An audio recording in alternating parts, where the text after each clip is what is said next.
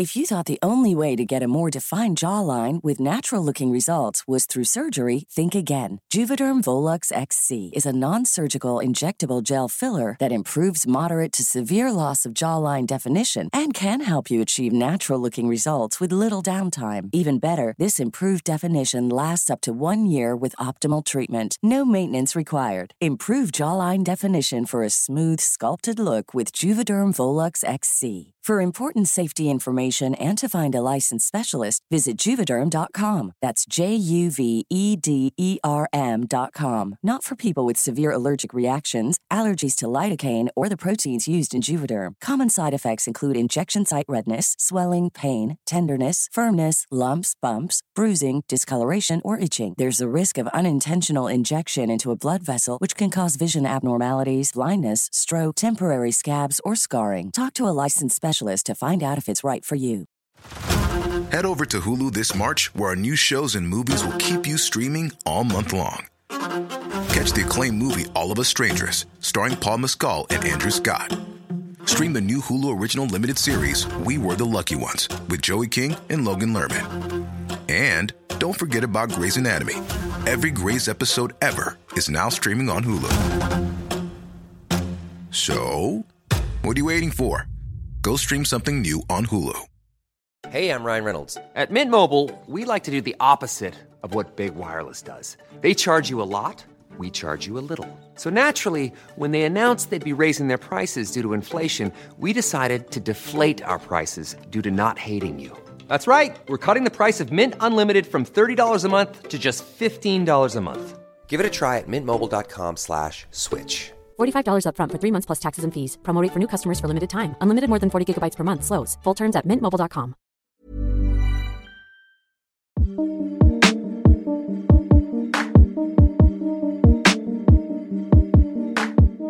Welcome to the Second Chance podcast. I'm Raphael Rowe, your host. The Second Chance podcast, available on all podcast platforms, and our dedicated YouTube channel, centres around the question of who deserves a second chance, who has the power to grant it, and what it means. Our guests come from diverse backgrounds and experiences, including those who have received second chances and those who some might feel were undeserving. We'll also be looking at how a person's journey can lead them to a second chance. This special episode, in collaboration with the Crime and Investigation Play app, features Stephen Mee, a notorious drug smuggler turned celebrated artist. By using the exclusive code Second Chance, you can get a 50% discount on a subscription to the Crime and Investigation Play app. This way you can stream this special episode of Second Chance, my documentary series British Injustice, and other true crime content available on the channel. To take advantage of the offer, go to crimeandinvestigationplay.co.uk and enter the code Second Chance when prompted. The offer is valid until March 31st, 2024, so don't delay. Get yourself 50% off a new streaming platform. For terms and conditions and more information, go to the description. The fascinating life of former drug lord Stephen Mee really is what dramatised crime movies try to replicate. Originally from northern Manchester, here in the UK, Stephen faced many challenges throughout his upbringing, including personal loss and family struggles. Despite discovering his artistic talent early on, he also became involved in a life of crime. It all came to a dramatic end in 1996 when he was given 30 years for importing Class A drugs from the Colombian Cali cartel. His stories about his involvement in the trafficking of millions of pounds and hundreds of kilos of cocaine with Turkish, Albanian and Colombian crime groups beggars belief. Stephen ended up serving 16.5 years in prison. It was whilst he was in prison that he developed his skill as an artist and his passion for fine arts, leading to a transformative experience. He has now established himself as a professional artist, drawing inspiration from both his past and present experiences. Thanks for coming in, Steve. My pleasure. Journey down from Liverpool. Yeah. Just setting the record straight, because most people journey down from Manchester. Yeah. Because most people think that you come from Liverpool, but you're a Mancunian. I'm a Mancunian, born and bred, yeah. So the reports at the very beginning are always wrong. Yeah, the reports of the Liverpool side came from the police, really. They said I was from Liverpool because it was, I think the only knowledge that they had of me at the time was that was speaking back slang, so they thought it was Liverpool.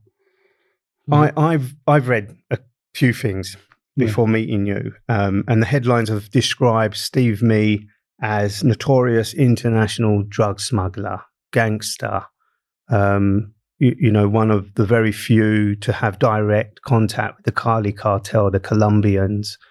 Lots of stories that depict you as one of the UK's most notorious drug smugglers.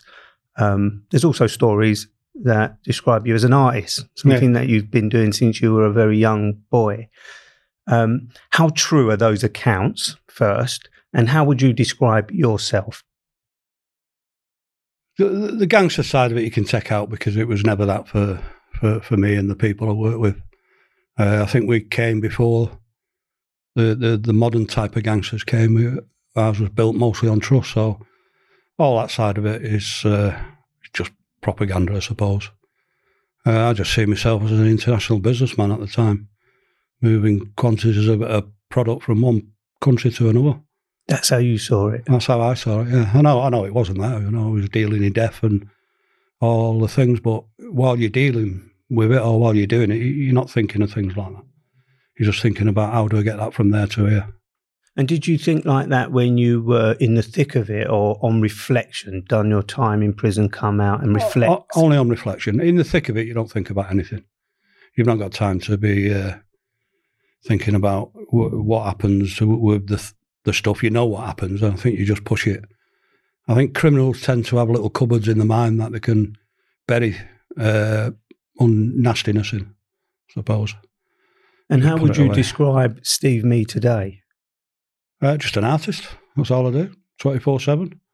Paint pictures, do shows all over the country. That's it. Just paint paintings.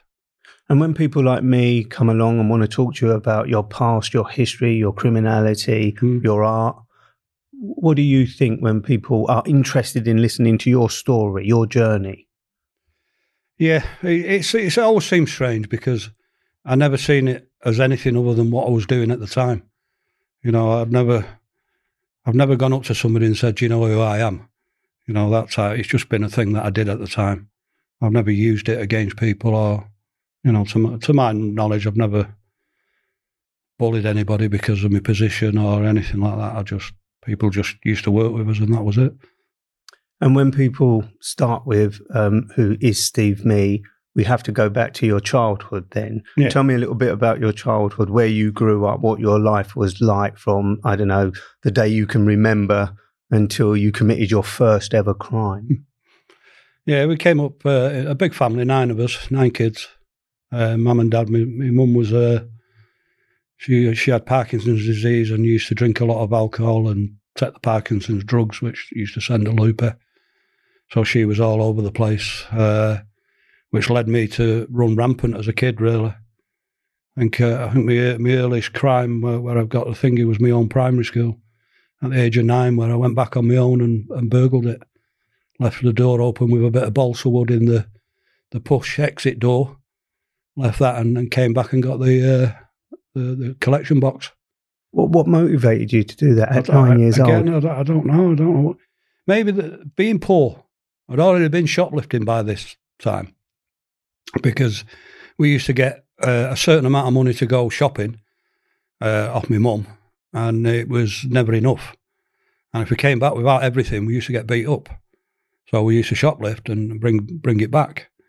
So we had no choice, really. So, and I think that was about 8. Was that part of the training? Was that definitely part of the thing? So your mum knew what you were doing, or had to do? You had to do, yeah. And come Monday, we was round. So we'd go on Friday, and come Monday, we was out selling the stuff we'd stolen, which was supposed to be our food for the week, to the neighbours. That's how poor we was at the time, you know. And we used to steal more food I found out at the age of 9 that if I stole more food, I could have more food to eat at home. It's quite a simple process when you're young and poor. They're very desperate. Yeah, well, yeah, but we didn't notice it as kids. It was just most people in that area, Newton Heath, there was some who had a bit of money, but it was a poor area. It was all in the same thing. But we because there's so many of us, I think it hits us a bit more than other people in the area. And not everybody, to be clear, not everybody who comes from deprived poor areas do end up going on and committing crime. No. Sometimes it's because the right role models are not there, whether it is your mother or your father or elder brothers. What was your siblings like? Because you say you had 9. None of them. None of them committed crimes, none of them. Really? Just me, yeah. And where do you fit in that 9? I'm in the middle. So I'm right in the middle of them. So it was, I got it from both sides. So my younger ones was the ones I went shoplifting with, my younger brother and sister. And then the others was just workers, really.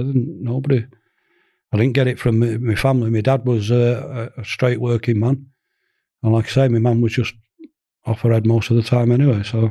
And what about the sort of older adults or children? Were there no mentors during your time that sort of said, that's wrong, don't do that, go down this road? No, the mentors was the other way. Go take him up to the canals and the warehouses up there. We're getting through a little window.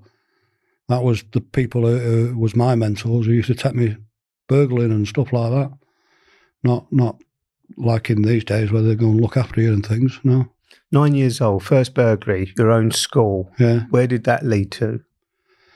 That led to getting a good hiding off the local bobby. My mum, my dad, and everybody else who wanted to hit me that day. Because I went to a local shop and bought a big Toblerone. Within a few hours, the police had been round to all the local shops because they knew it was a kid because it was just bits of money that was taken.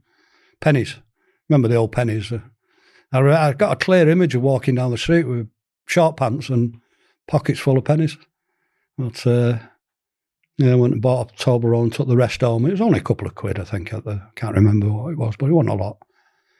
And then the local bobby came. He in front of my dad, just smacked me across the head. And then my dad did the same, and then my mum did the same as well. So, but it wasn't a deterrent. No. Didn't steer you in the right direction. I don't want to get slapped around the head again. I'm going to go on the right path. Where did it lead to? That led to more of the same thing, becoming known in the area as well, by the older ones, and they'd send me out. I learned how to steal cars by the time I was 12. By 13, I was in a place called Foston Hall, where they used to just beat you up as soon as you walked in. Foston Hall being a prison, young offenders. It was, remember... Was it Michael Howard, the short, sharp shock system? Yeah. That was Foston Hall. So it's now a woman's prison, isn't it? A female prison, I think. Or brutal place, absolutely brutal. So you were sent to prison the very first time when you were 13 years old? 13, yeah. For stealing 13 cars. 13 cars? Yeah, well, really, it was one car and the rest was TICs. Taken into consideration? That the sergeant beat out of me, yeah. So it was different times. What did you get out of stealing a car? It was just joyride. I was just a kid. That's why I found out that I could do it and ended up on the local waste ground. Found it really great to be able to drive, and then it just led from there, car after car after car, which then led into ringing cars, which was easy at the time again. But again, different times, different police about, different everything. I had police phoning me up, telling me to bring the car in that they'd seen me in. So you weren't a very good criminal then? They knew everything you were up to? Well, yeah, I suppose at that age, but they only have to see you in a car and they know that you're a car thief or a car ringer. And you drive past them, which is so easy to do in places like Manchester. It's interesting because when you talk about your childhood in terms of the poverty and the desperation, and you did what you did because you wanted what you didn't have, your family didn't have food. But by the age of 13, you were doing it out of joy rather than desperation or need. So why did it embed itself? How does it embed itself into you becoming a criminal for the thrill of it as opposed to the desperation? But at 13, we were still poor. The family was still in the same situation. It was bad times around them times as well. So you're looking at in the early 70s, beginning of the 70s, wasn't a good time for anybody, really. You know, it just kept on building, I suppose. You know, I did settle down for a bit and had my first son. Is this when you got out of Foston Hall? Yeah, I got out of Foston Hall, went back at it again, stealing cars. The only difference when I came out of Foston Hall is that I was like a greyhound. You know, the police couldn't catch me, nothing. I used to just wait for them and run away, and nobody could catch you. So they trained you well. What was that experience like in Foston Hall then? Did it not? It was a short, sharp shot, that policy, but it didn't short, sharp shot you? No. Once you've been beaten up a few times, it doesn't bother you. Oh, it didn't bother me. You know, you used to make you stand on the exercise yard at 6 a.m, do a 5-mile run in them old long shorts like Stanley Matthews, and then plimsolls, freezing cold, and a vest. You do a 5-mile run, then you come and do a circuit. And there was about 10 guards watching you as you do it. And you miss one out, and they just come and punch you in the face. That's how brutal it was in those days. I mean, they've been prosecuted for it now, haven't they? Quite a few times. But it was just violence all the way through. So that's not going to teach anybody anything. How did it change you then? It made me fit. I suppose that the only thing I can say about Foston Hall is that it made me fit.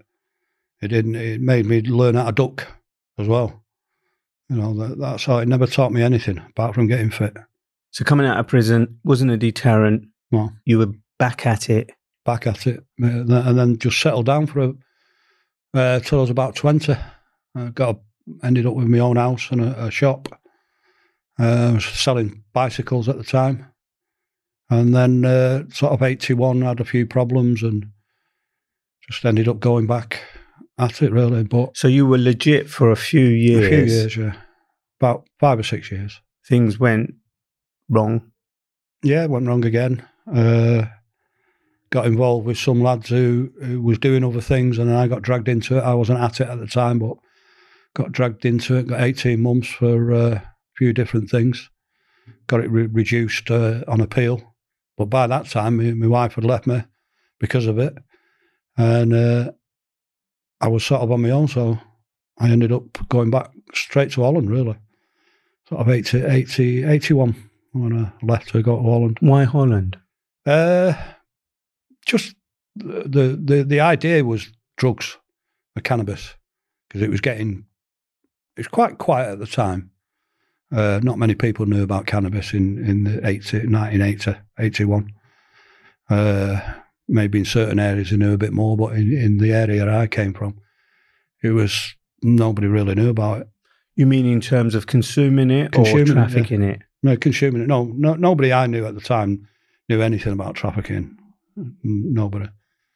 But I ended up getting a few £1,000 and put that to one of the worst trafficking events of the 20th century, I think. What do you mean by that?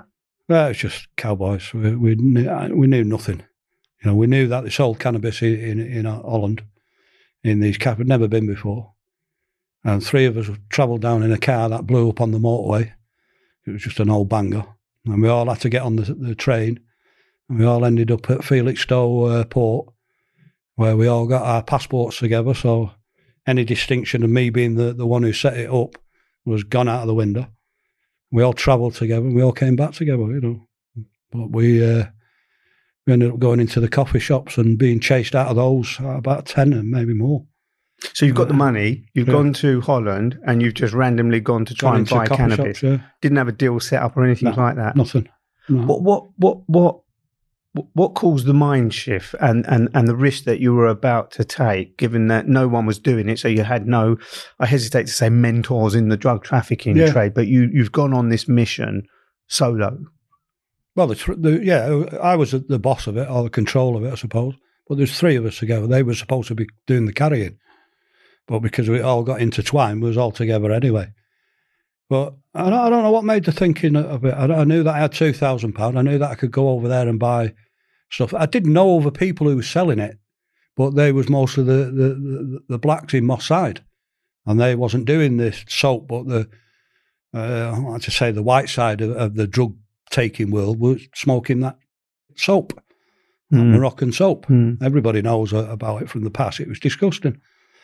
And I don't even think I was smoking at the time, But I was seeing people having it all the time and realising there was money in it. So I knew that if we went over there, surely they must be selling it, which he was. But it took us, like I say, about 10, maybe more coffee shops. And we ended up in the Hells Angels. And that's who we bought our first kilo off. £2,000 kilo of cannabis. No, 1,300 it was. You can even remember how much it cost. I can remember the stuff. One bar, it was about 1 inch thick, and it was like rocket fuel compared to what everybody else had tried. So it flew out, you know. So you got it back to the UK and distributed it? Yeah, we got it back through a comedy of errors because we got back on the boat. They'd smoked, I'd had a bit to drink, we fell asleep, we got up, we was the last ones off the boat. Everybody had gone. There was one copper left, and he had to help us get over the barrier. And one of the lads had strapped it to his stomach, and he couldn't jump over the barrier. So the copper had to help him over the barrier. But, so all three of us, it was a comedy of errors. But it led to, we was back within a week. It was 2, and then it was 4. And then we learned from what we'd found out by mistake that if we stay on the boat, there's nobody there. And we ended up just throwing it off at the front end of the boat onto a spare bit of land, and then people would come and pick it up in the bags full, 40, 50 kilo. Then it was 100 kilo, then it was a couple of 100, and then we lost it all, and that's how it goes. When you're trafficking hundreds of kilos of cannabis, what is the street value of that kind of drug? Well, at the time, when we first got it back, we was getting $5,000 a kilo for it. I mean, the salts was bringing about 2 or 3 at the time, but ours was good stuff. We ended up with a good contact. But that varied all the time, depending on whether you got there and they had it or not. You know, or you ended up with really terrible soaps.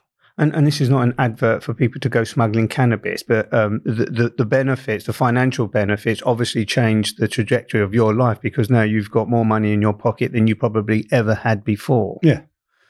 Why didn't you stop then when you were sort of earning money, had money? Losing money. Yeah. It's always the next one, isn't it? Every drug dealer on the planet will say, yeah, we'll stop after the next one or the next one.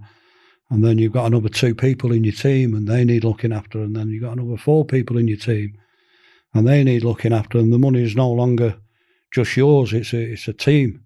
And once you get to bigger amounts, you know, it's the more people are involved in it. Was it worth it? No, none of it was worth it. No, I'd change every day of it for a week of freedom outside with my family. How did that Holland, UK trafficking come to an end then? What happened? Did you get caught at some point? Yeah, we got caught in Holland. Me and Curtis got arrested on the same morning, early morning. Dawn raids with stun grenades and flashbangs and helicopters and all special units came for us. We'll talk about that in a minute, but before Curtis Warren and your relationship with Curtis Warren, but before you, or was Curtis already involved with you at this point? No, I met Curtis in 1991. Right. So before then, when you were on these missions, you never got arrested for that. You never did time for that. Never got caught for that. 1991 was the first drug offence for me. Right. But I heard that or read that you at some point were in a prison and absconded from that prison. Yeah, it's for car zone. Oh, yeah. That's when you were doing time for car stealing. Yeah. So I got nicked for again stupidity. Really, I got nicked for a car. Datsun, a Nissan Silvia that would run completely, so it was a total write-off. And I got seen driving down the road again. So they get a phone call to come in and thingy, but we had a lot of money in the car, a few grand in the car. And I decided not to give it in. But I'd been caught on a motorbike, so a BMW, outside the shop, went in to buy an helmet, and then when I come out, I got jumped on by quite a few police. And got taken in and got 4 months for that. But while I was going up for the thingy, the police came down and said, you know, TIC this and the cars, and it'll get run in with this 4 months. Well, I told them not to and told them to bugger off and all that stuff. And then I got gate arrested and got 18 months for it. So not a smart move again. And it was while once I'd absconded that I went over to Holland again, and it was that from that point, from the thing, I was on the run. But you don't call it on the run, but absconding, you're on the run, aren't you? So that was 87. And I went there till I got caught in 91 into Holland. So you were wanted here in the UK, but you went to Holland and continued your operation of drug trafficking. Not so much drugs, all drugs. It was all sorts of things. We used to do crime, car ringing in Holland, and it was. You got caught for that over there. You got very little, but I ended up getting a chase in a stolen car. I think that was 87. And we ended up in a big mad chase across Holland, where they thought we was IRA terrorists. They caught us in a place called Assen. One of my friends foolishly spoke to somebody while we was out looking for cars and stuff. And he thought they was Irish, and a couple of weeks before, the proper IRA had been caught on the border. So the call had come out that there's more IRA in the town. And they came after me. I drove away. A policeman hit the back of the car, flew over the top of the car. So the call then went out, that officer down.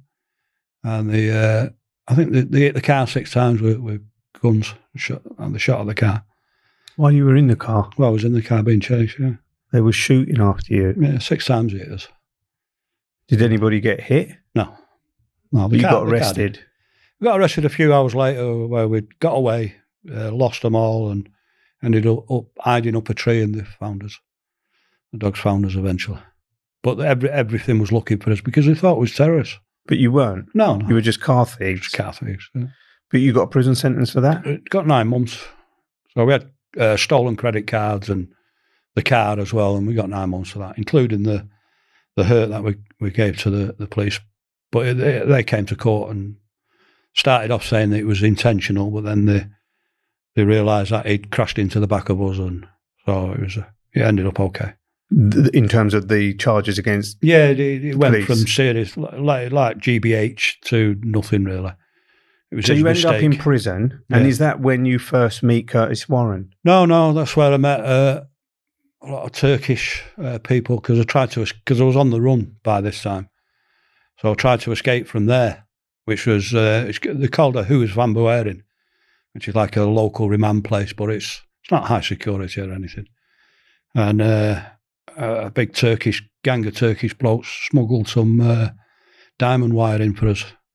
And it was, they had square bars on the window, just little thin strips of metal, but they was all square. So if you took the middle 4 out, you could get through the window. But I got about halfway through and it snapped. So the following day, because you're allowed to escape in Holland, technically, you don't get any extra time. As long as you don't create any violence or any damage, you have to pay for it as well. So there's no crime against escaping from a prison? No, you're allowed to escape. Yeah. Most of Europe's like that, actually. But over here, you get highly punished for it. But you didn't succeed in getting out? No, then they took me to, because I was wanted back for the absconding, they took me to Groningen police station, kept me there for about 3 weeks. And eventually the sergeant came, he said, look, they're not coming. They're supposed to come and pick me up, the customs at English. Supposed to come and pick me up and take me home. But they never came, and he just let me go. And that was it. Then I went straight. I was in Istanbul within a few days, mixing with the Turkish people. So you built a relationship with inside, Turkish? Yeah. Met some big, heavy-duty Turks, I suppose, at the time, yeah. What was your mission in Turkey? Just cannabis, again. We just stayed with the cannabis there. We would get loads of cannabis. He had all the contacts with all the Moroccans and everything.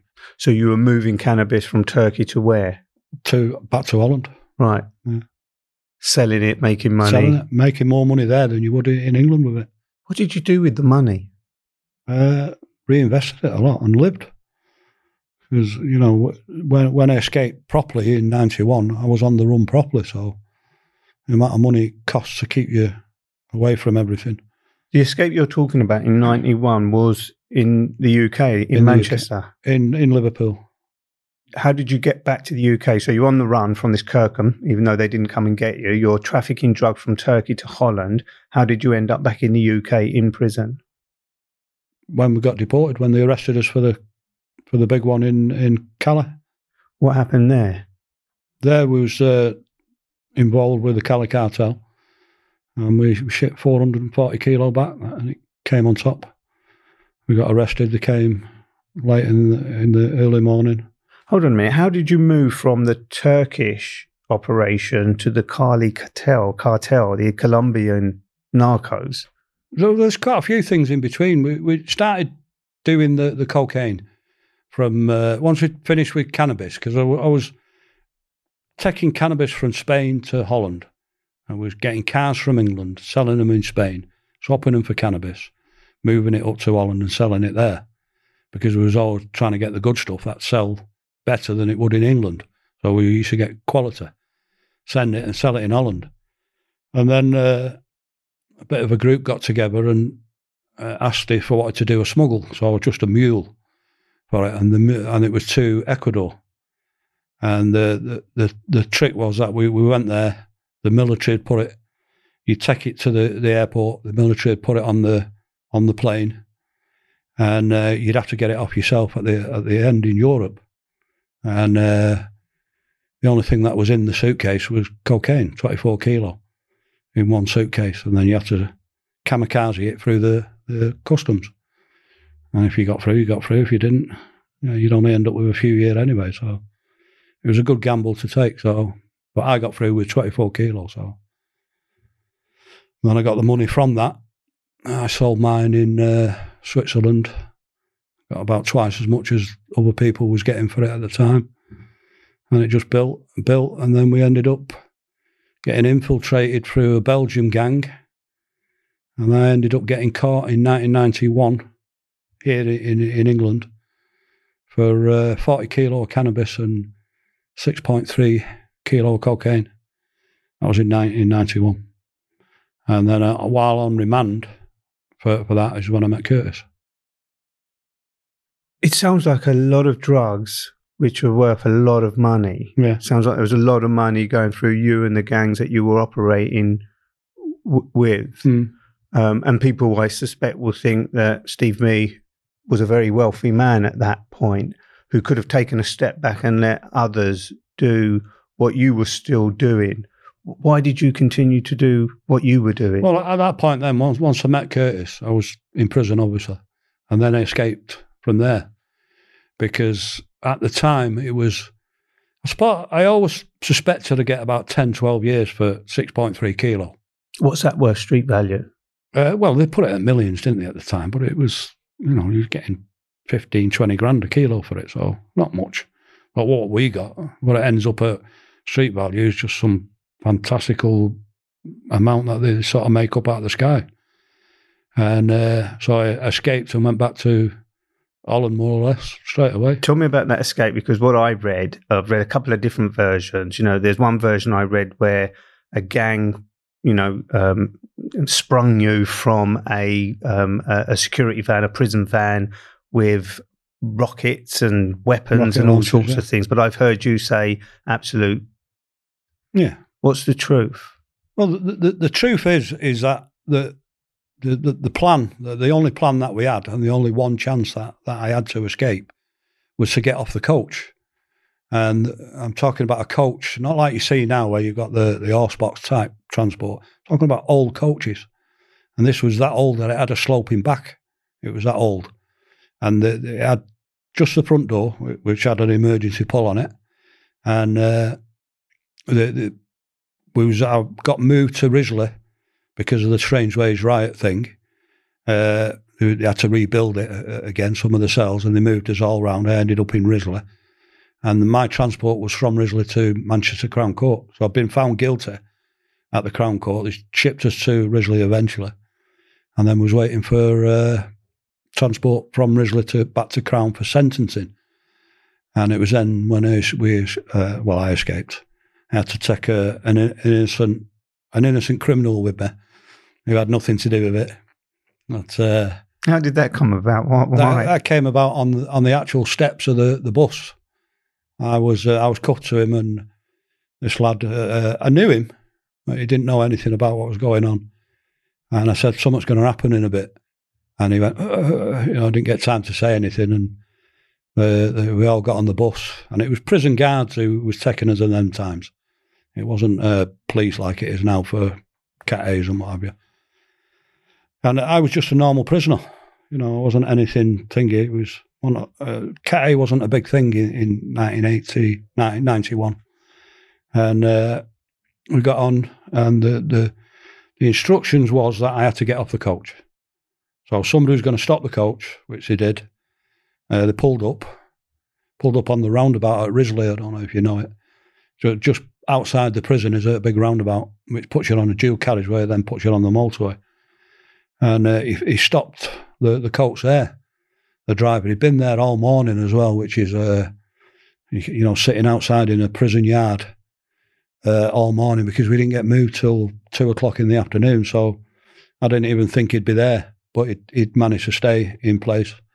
He stole that car just before he got there as well, on his way to it. So, and then he pulled up on the roundabout, and as he pulled up, a police van pulled up on one of the exits, and the copper was shaking his head, as an idiot pulling up on the roundabout, and he drove off up the dual carriageway, but then pulled out again just quite a bit further up, slammed the brakes on, the coach slammed the brakes on, and I just got up and shouted, "Nobody move," and nobody moved. And by the time I got to the front of the coach, because it was only wasn't a full LEM coach, it was about a 3/4 LEM coach. By the time I got to the front of it, I dragged the lad along and pulled the emergency exit, got off a coach. So by that time, they'd rallied themselves, the guards, and jumped on this young lad. And I managed to drag him into the car, and they just let go. No guns, no rockets? No, nothing, no. That guns and rockets only came in, well, I know why it came in, everybody always denied it. That came in when me and Curtis was caught in Holland, and they wanted a way to get us to be triple Cat A, and that's what they used. I get you. Because in Holland, what we'd done, 420 kilo, was nothing. It was, you'd end up on the normal wing, in the normal prison. You wouldn't end up in a triple Cat A super, it was an ex-concentration camp that we was in. You're in the back of the car with this unknowing convict who is now innocently escaped with you, and you make your escape. Where did you go? What did you do? Well, there was a plan in place. We got took to a house. Skill Saws was waiting there to take the cuffs off. But the problem is that the problem came before it. I was supposed to be attached to a 6-foot summit black man. Right, who was part of the thingy.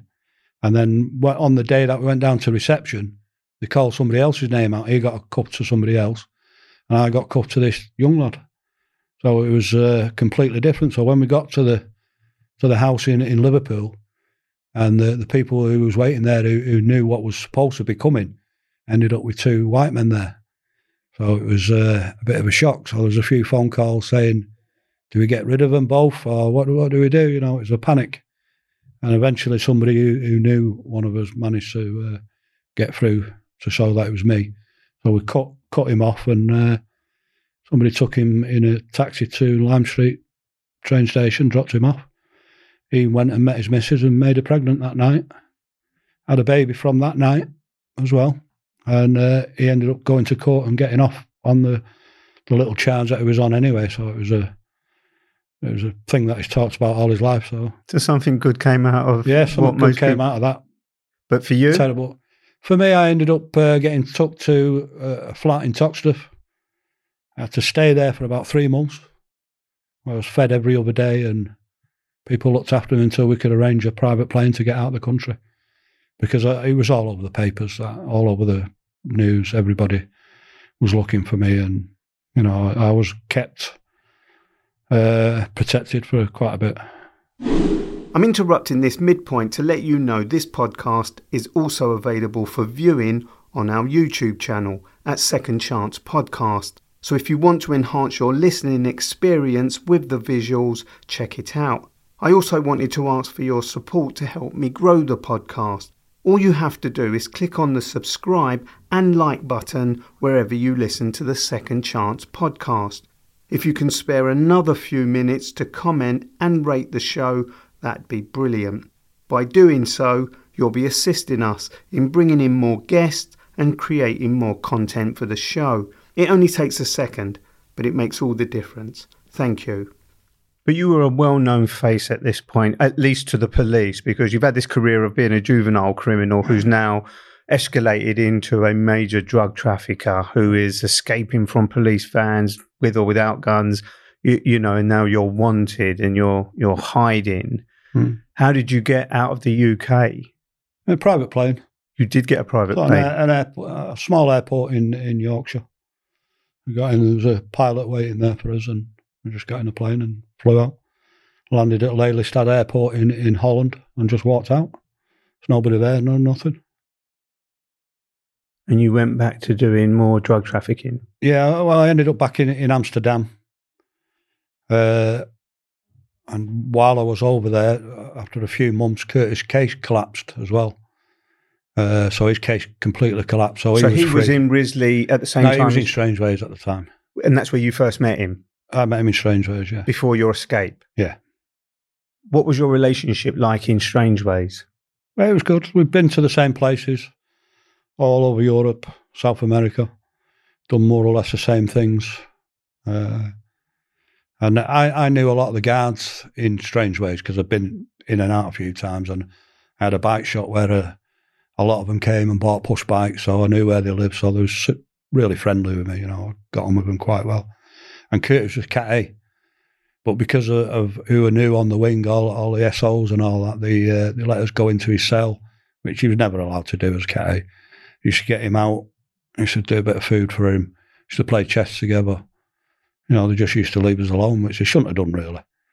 But then from that point, I got to know Curtis pretty well by that time. And we never made any plans to meet or anything because we both thought it was finished. Right.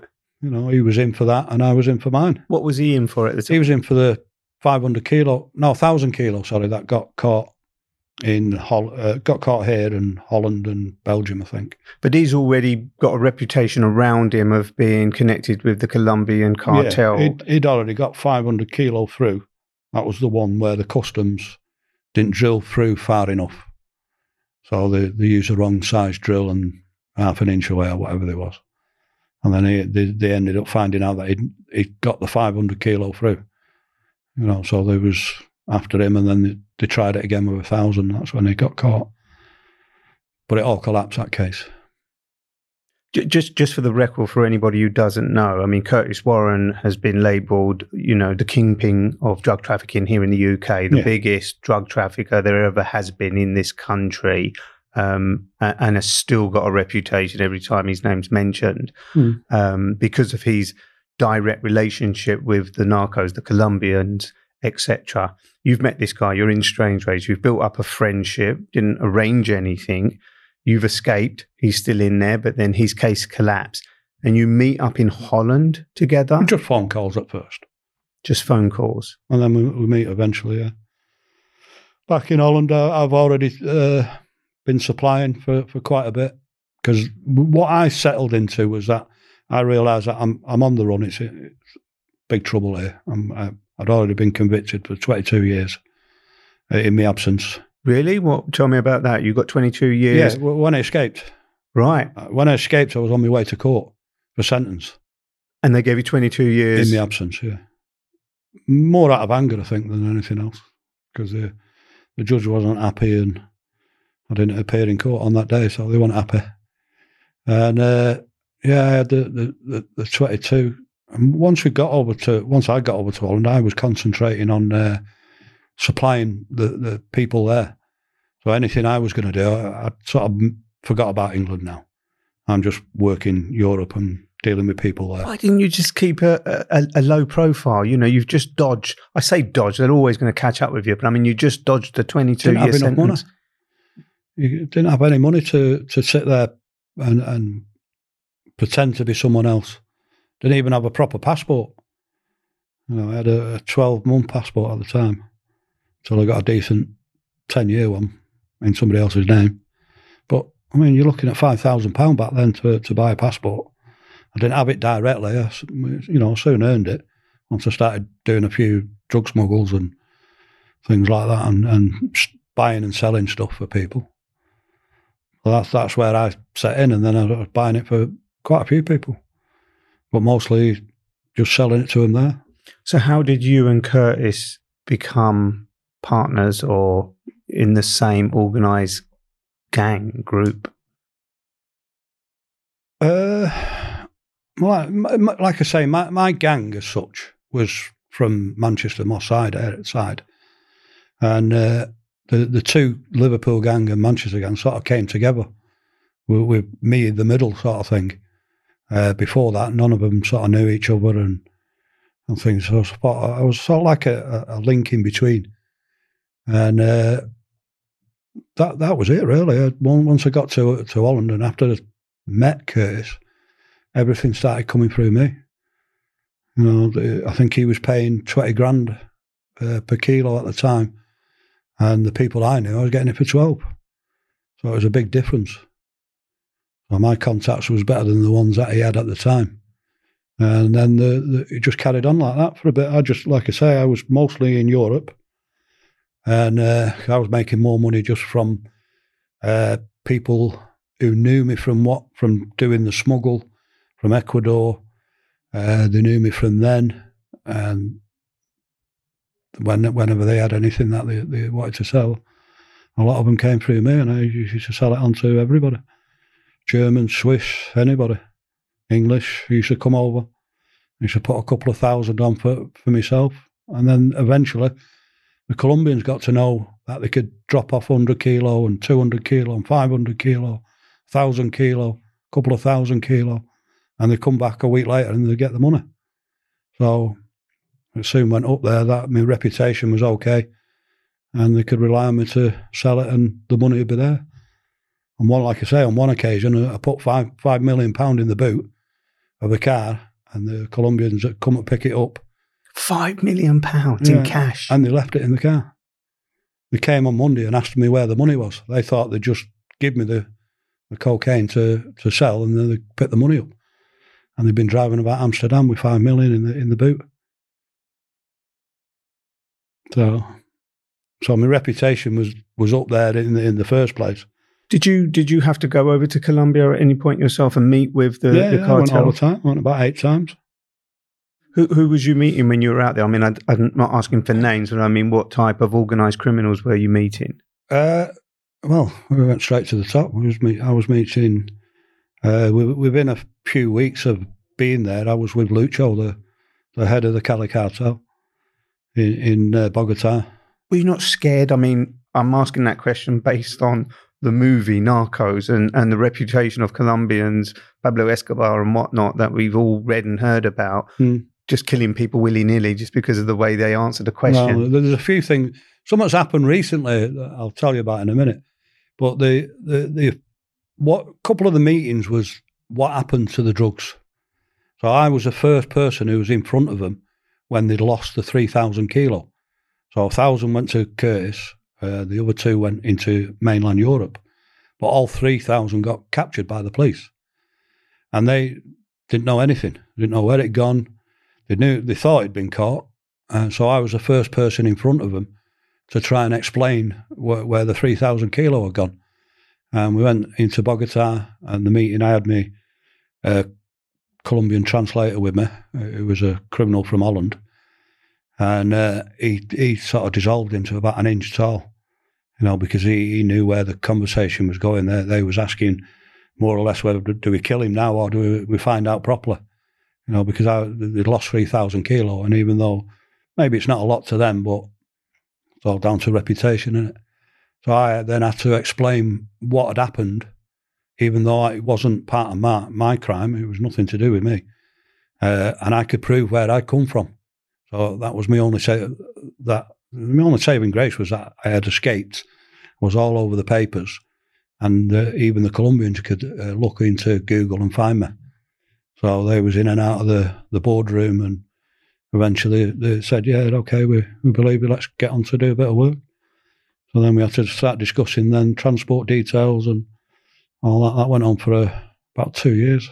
And how did you see yourself in these moments? I mean, you're sitting in front of me now, you're Steve Mee, you've done your time, you're out, you've changed your direction, and we will talk about that. But at that moment, when you're in the presence of the Colombian cartel, who have a huge reputation, or at least did and probably still do, how did you see yourself then? Because, I mean, to just be stood in the room negotiating with people, not only for your life, but having to explain the drugs. And I just can't fathom that. And I don't suppose many people can. But how did you see yourself at that moment? Again, people don't understand that. It's just you're there. Somehow your life drove you to that in a way. I mean, you created the problem yourself by committing the crimes in the first place. And one thing led to another. You know, I was in Holland, I was happy in Holland, and then the idea came that if we went to Colombia, I might get a few million. You know, I was expecting at least $1 million each off the first delivery. And until I had that sort of money behind me, I thought I couldn't relax because it was costing a fortune. I moved house in Holland about 6 times just because people didn't deliver the milk. You know, I'd leave a complete house that we paid fortunes for and just run to mostly I used to run to France. You know, if someone spooked me while I was on the run. But it was costing fortunes to be on the run. You know, I ended up buying a plane, £900,000 plane, Gilder plane, sorry, so that I could travel in it, an 8-seater. I learned to fly in Holland as well. So, you know, we was going to be flying into airports on a special system rather than on the main, going through the main customs. But even that turned into a disaster. It turned into Midnight Express in Turkey. We landed there and we came through. We had the full uniform on and we got stopped and got ragged. The plane got searched completely. And then we went to meet the people we was going to meet. And it was only because of one of them that I managed to get out from the airport. And they let us go. And then when we got on the plane, on the runway, they came again, another set of police. 3 times they did it. And I thought we was finished, but we ended up getting off and flying to Egypt to arrange the captain of a ship that was going to be bringing the stuff in.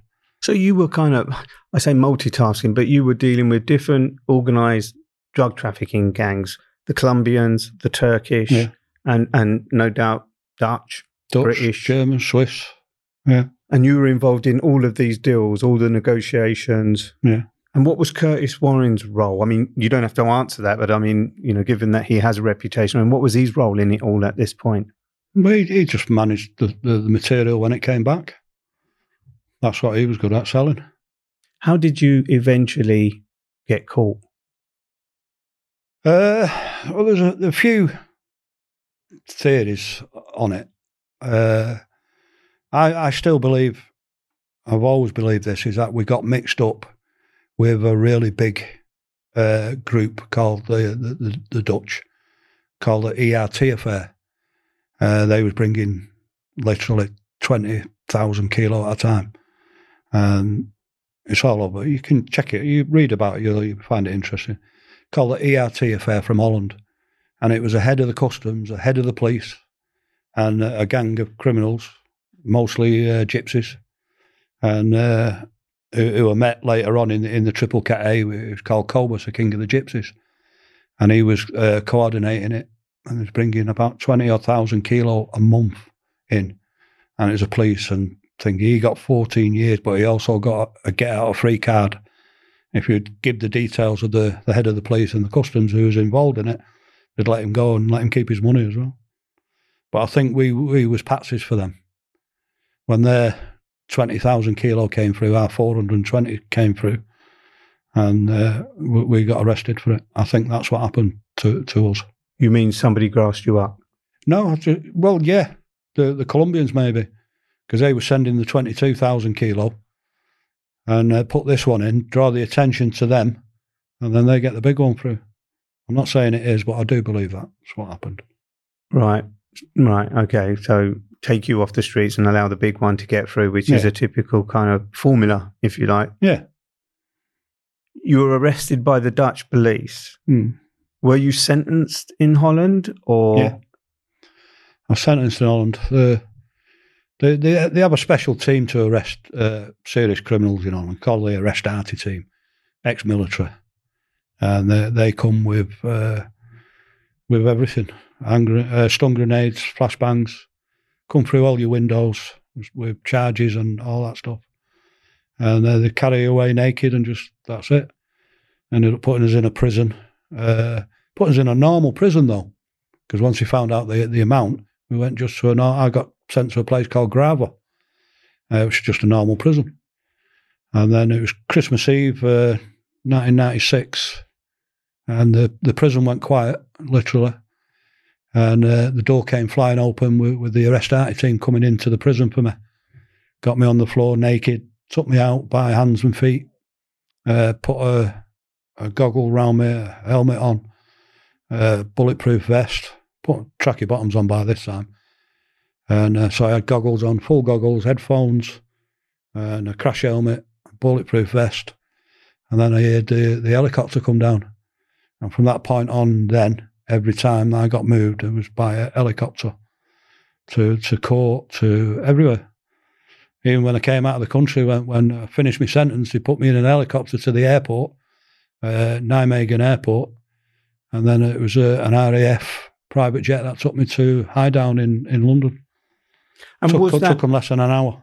It was obviously all called for because, Steve, you're a man who was dealing with the Turkish mafia, the Colombian mafia, and various other kind of organised crime groups. So you were obviously deemed a very dangerous, capable man. Not only that, you were already on the run from a UK prison, having got out of a 20. This is what movies are made of. How long did you get in Holland? You were going through all this experience. What was your sentence for the crime you committed? Well, first they gave us 7 years. I appealed, and the judge gave me another year, and he actually said for being cheeky. So, well, I mean, most people would think you were. Yeah. Did you? Well, he had to appeal because it was part of the people that was involved with it. They was appealing. And is this the one case that you and Curtis Warren were joint co-defendants? Yeah, right. And how long did he get? He got 12 years because he caught him with all sorts of stuff in his house and guns and stuff like that. Well, I was going to ask, given the way that you moved from A to B under all this arm, were you a man who carried a weapon? No, nothing. You didn't. They didn't find anything in mine. They found my passport. That was it. They didn't find a scrap of paper or anything. But even when you were going and dealing with the cartel, etc., you didn't carry a weapon for your own, I say, protection. No, well, there's no point, is there? There's no point. My first trip to Bogota was ridiculous. I got to Bogota airport, and the captain said we're being delayed at the moment, and they moved to the back of the runway, and it was then when the military police came and took me off, because the people who was dealing with was senators and things like that. So I drove out of Bogota airport in a convoy of about 6 heavily armed military police. Took us flying out all the way. We never stopped until we got to the ranch that he owned. So what you're saying is that the cartel owned the military? Everything, yeah. The senators, the politicians. Stayed at a few politicians' houses. Well, you can't call them houses. One of them was a full-size bull ring with about 10 mansions all the way around it, in thousands of acres of land, and the others was without the bull ring, but still massive places. Back in Holland, you got 7 years. You did your time in a Dutch prison. 7 years, and then they give me another year on top, so I got 8 years. We went, like I say, from that point on, though, we was already in the Triple KA system, because that's when they brought in the Mad Escape. So the paperwork, they sent paperwork, I got the paperwork from the Home Office saying that Steve and me had escaped with an armed gang who stopped an armed police transport, which is the first lie, which was prison guards, with rocket launchers and machine guns. So we put down, in their mind, armed police with rocket launchers and thingies. So really, it was nobody move. I got up and ran away. This is your Risley escape with the unknowing convict next to you who ends up pregnating his wife, etc. So they used that as a means to take us from a normal Dutch prison, which we would have ended up doing all our time in a normal prison, into this Triple KA prison, which was a place to behold, really. You know, that was Christmas Eve when they took me there. And the first person I met was a bloke called Frankie Peters. He's still in now. And he was 21 at the time. He was 19 when he got caught. And he was in for killing 9 Turks and a normal Dutch person, where he tortured for about a week and shot him in every joint in his body.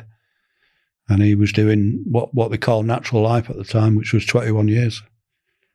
He's still in now because they changed it over the years.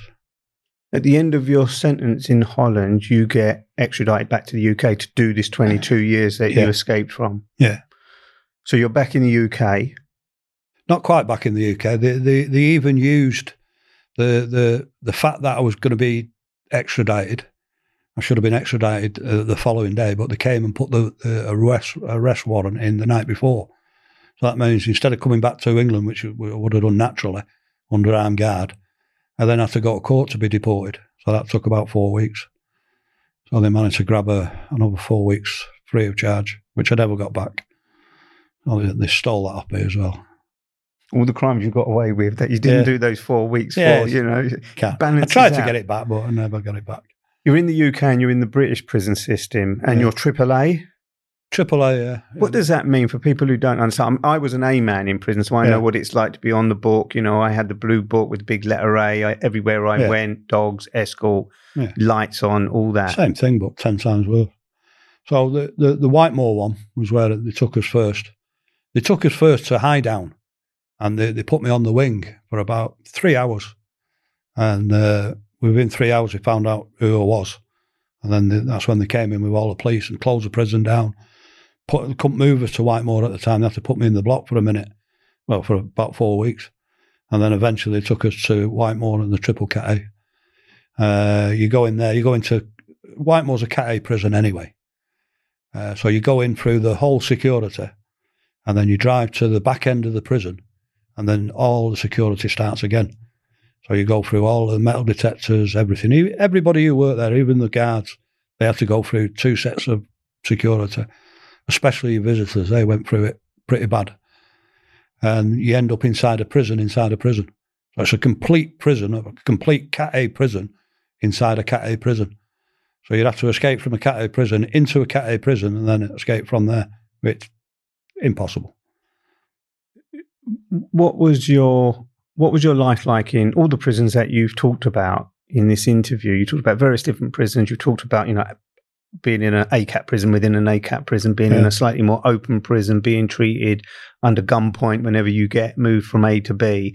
But when you were living your life, if I can put it like that, on a day-to-day basis, what was your life like? Because no doubt you had this reputation behind you. You were connected with, you know, the Colombian cartel, with Curtis Warren, with the Turkish mafia, etc., etc. You know, people have this impression that, you know, someone with your reputation will be at the top of the hierarchy and that you get what you want, when you want, how you want, etc. Is it true?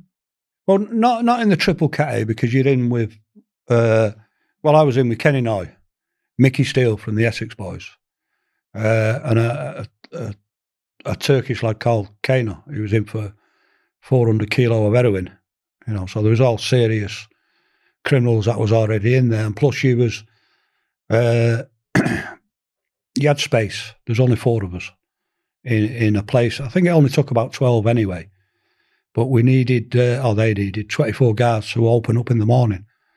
Often they wouldn't even open us up from the cell because they didn't have enough guards to cover it, and they needed 24 guards for 4 prisoners. Everywhere you went was behind control, obviously. Even your visits was closed visits. And that was especially true in Holland as well. So overall, I did 8 years of closed visits under those conditions. And, but like I say, had I had the choice, I would have carried on and done the rest of my sentence in there. Because you're in a cocoon. You've not got all the problems, as you know, on the wings. It can be all sorts. And eventually I did get on the wing and seeing some terrible things happen. Seen a few people die. In Paul Sutton. You know, there's not nice places, but like you say, I had a reputation as such, and the reputation hit the prison as soon as they moved me out of Whitemoor. As soon as I got to York, when I finally got my security file, within the first week I was in control of every single drug in the prison. even though I never dealt with any drugs at all in the prison. But on the security files, I was leading it all. And you're saying it wasn't true? Oh, yeah, it wasn't. They just put me at the top of the list straight away. I did send some money to somebody so he could buy me canteen, and that was it. That was me at the top of the drug list for ages. So, but you and I know that if you're sending somebody money in their canteen, it's actually, it's free canteen, because it's more valuable than drugs if you're not a drug taker. Yeah, yeah. And you never were, even though you dabbled in so many drugs. Never. But that begs the question, given what you did, cannabis, cocaine, what do you think now about the violence and the culture that cocaine has caused, not just in Manchester and Liverpool, but across the UK? How responsible, how remorseful are you, if at all, for your part in how cocaine has become the norm, etc.? Yeah, I'm completely remorseful for what I did. Not only was it a waste of my life, it was obviously caused a lot of problems to everybody else. I missed all my upbringing. I created it, the same system, I suppose, in other people's lives where they missed all their upbringing just because they could buy drugs that I'd supplied. It's a horrible game. It wasn't back then for some reason. It didn't feel like it was. It was more of a drug culture, dance culture. That's how we were sort of seeing it at the time. And most of the people we knew was involved in the raves and there was a club called the Roxy in Thingy. It was all everybody of alike sort of thing. We didn't sort of see the seedy side of it, and the violence never really came near me. Obviously it must have gone on below in the different levels, but a lot of mine was done on trust and Thingy. So I think we was the last of them that people trust. After that, it seemed to just go really violent. It's good to hear you say that you regret what you did and you're remorseful, and that should be a message to anybody who is caught up in that. And it's not the first time I've heard that. But then you have a completely different side to Steve Mee, and that is the professional artist that I think you were before you even started out on your criminal career in the detail that you've shared, but then went on to develop that ability and that skill whilst you were in prison and maintain it today. Tell me about your art prowess. Well, like when I got nicked years and years ago, when I went to Foston Hall, I missed out on over a year in school. They wouldn't let me back in. I was the first person ever to go to prison from that school. So they wouldn't let me back in. So I missed a lot of my education. When it came to careers day, I had nothing to offer.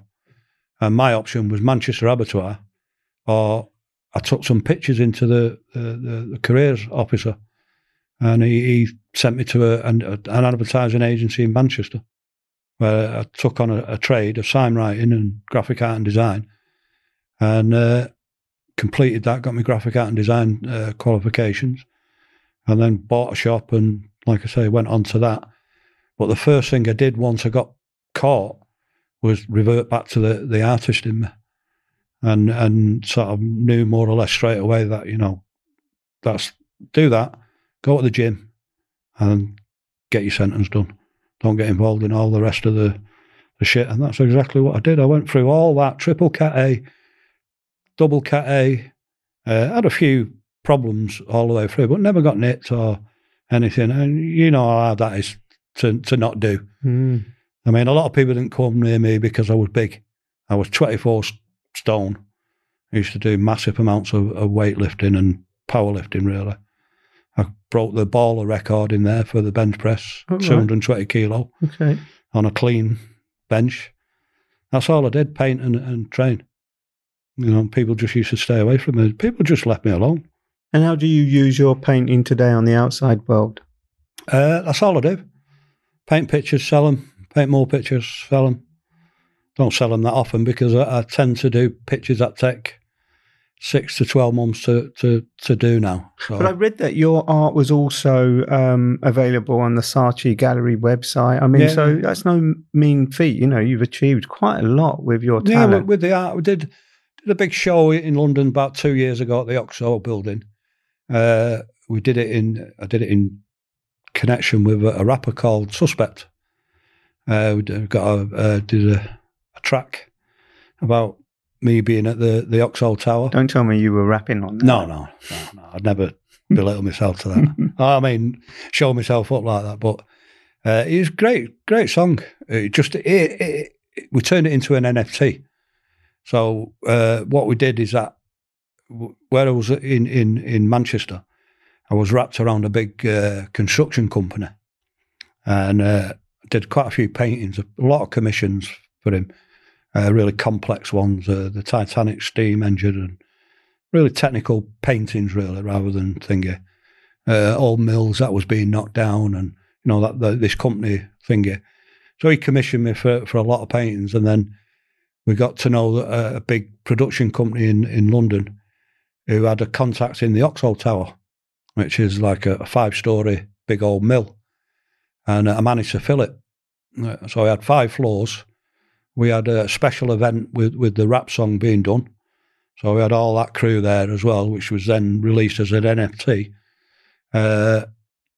And what we did, which was a little bit special, I suppose, we built a 5-ton prison cell in the event on the ground floor, but we made it out of hemp bricks, and then I wrapped it in one of my first pen and ink paintings that I did, called the Mongolian Hunter, and we wrapped it, like they wrap cars with, wrapped the prison cell with that design on it. And the idea was that each brick then became an NFT, and we'd sell the brick. You buy a big hemp brick made out of hemp, which give the twist of the cannabis side of it, but obviously the legal side of it. And it was a good show. We did that show. Incredible. Yeah. Just a last couple of questions. Do you still have a relationship with Curtis Warren, or did that die after you got arrested and did your time? Last time I spoke to him was in Strangeways in 1991. And 92, actually. And since you got out of prison, just to be clear, since you got out of prison and you've embarked on your artistic career, you've not been involved in any more crime? No. Would you say that prison reformed you? You reformed yourself? You just went on this trajectory to be different? Both. I think you reform yourself as you get older, you realise. But it was a little thing as well. When I first got out, obviously straight onto probation, went into a hostel first for about 8 weeks, and then the police have to come and visit you. So they came, these 2 young coppers, 2 detectives, and they said, "Oh, all right, how's it going?" I said, "We reckon that we're not going to have any trouble with you now because of your age." You know what I mean? Straight away, more or less saying, "It's too old for this, mate. Leave it alone." And that was the last contact I had with police. And up to right now.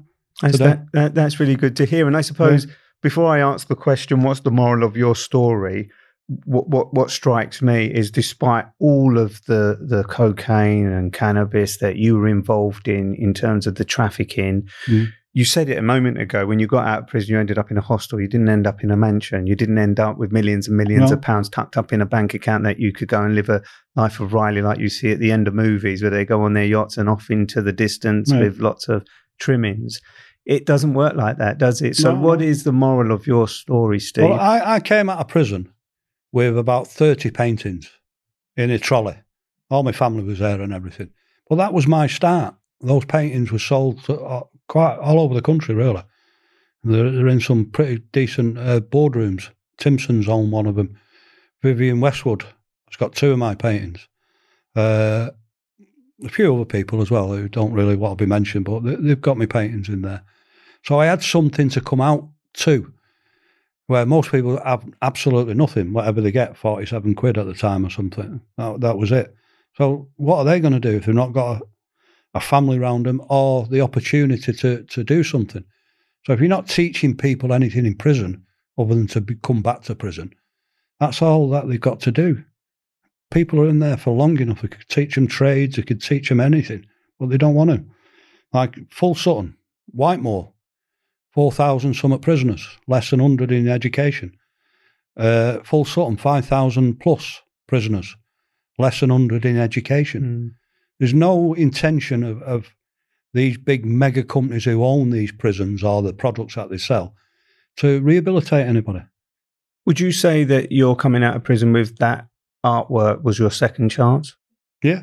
100%. I had a second chance with that. Because you had to, I mean, I'm not talking, that wasn't I had about 80 paintings. I was sending them out all the way through my sentence with again, that plan that, you know, I'd lost millions. I was painting my pictures. I was getting more pleasure out of painting pictures and counting millions of pounds. You know, and I knew I had something to come out to, and luckily it helped. You know, I sold them for reasonable money. And it also gave me the position where people could recognise that you was trying and they'd help you. Like a couple of patrons I've still got. You know, there's no reason for them to give me whatever they gave me for the paintings. Could have gone down the street and got the same one for £1,000 instead of paying 5 or 10 or 12 or whatever they paid. You know, people, if we constantly trying, which, you know, nobody can say I haven't. Every time I just keep trying and keep going and keep going. And then eventually you get into a position where you can help people to do the same. And that's what we're trying to do at the moment. You know, we're trying, like I say, we was talking about the microgreens and things like that. You know, we can teach some young cannabis growers that don't do that. Just go and do this. You go into your little room that you've got or whatever it is and start growing microgreens. You'll earn legitimate money that you can put into a bank, you know. And transferable skills. Transferable, yeah. It's really interesting, Steve. Thank you so much for sharing your story. It's been a pleasure. Yeah, it's been a pleasure. Thanks for coming in. Thanks for asking me. Nice to meet you. Yeah, and nice just finally, everybody deserves a second chance, right? Yeah, everybody. And you've taken yours. I've taken my second chance, yeah, and I'll never look back on it. You know, the difference between looking behind your back every time that you go out or while you're sleeping and you're waiting for a knock on the door, it's phenomenal, you know, that you can... I do a lot of walking. I go on the canals and I sit down and I paint for hours in the outdoors and things like that, with knowing that there's nobody sneaking up behind me. No Where police. Can people see your paintings if they want? Have you got a website? Oh, I've got my website, stephenmeart.com. Stephen Meart, and that's me with double E. M-double-E, yeah. Go look at your website. Steve, thanks very much for your time. Appreciate it. All right, thank you. Thank you for tuning in to the Second Chance podcast. Your support is greatly appreciated. You can find the video of this interview on our YouTube channel at Second Chance Podcast, where you can also subscribe to be notified of new episodes. Please share our episodes with your friends, family and colleagues, and follow us on YouTube and your preferred podcast platform for updates on new episodes. Your feedback is crucial to the growth of our podcast. Please rate and review our episodes and let us know your thoughts in the comment section. This episode is also available on the streaming channel Crime and Investigation Play. Use the exclusive code Second Chance to get a 50% discount on a subscription to Crime and Investigation Play. This way you can stream this special episode of Second Chance, my series British Injustice, and thousands of hours of other true crime content. To take advantage of this offer, go to crimeandinvestigationplay.co.uk and enter the code Second Chance when prompted. For more information, click on the link in the description. This podcast was brought to you by Second Chance Media Productions. Audio Avalanche handles audio editing.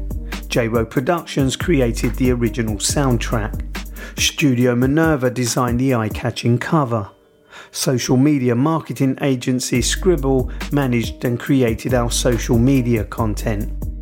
If you haven't already, please follow us on Instagram, TikTok, Facebook and LinkedIn. Just look for Second Chance Podcast with me, Raphael Rowe. Thanks for tuning in.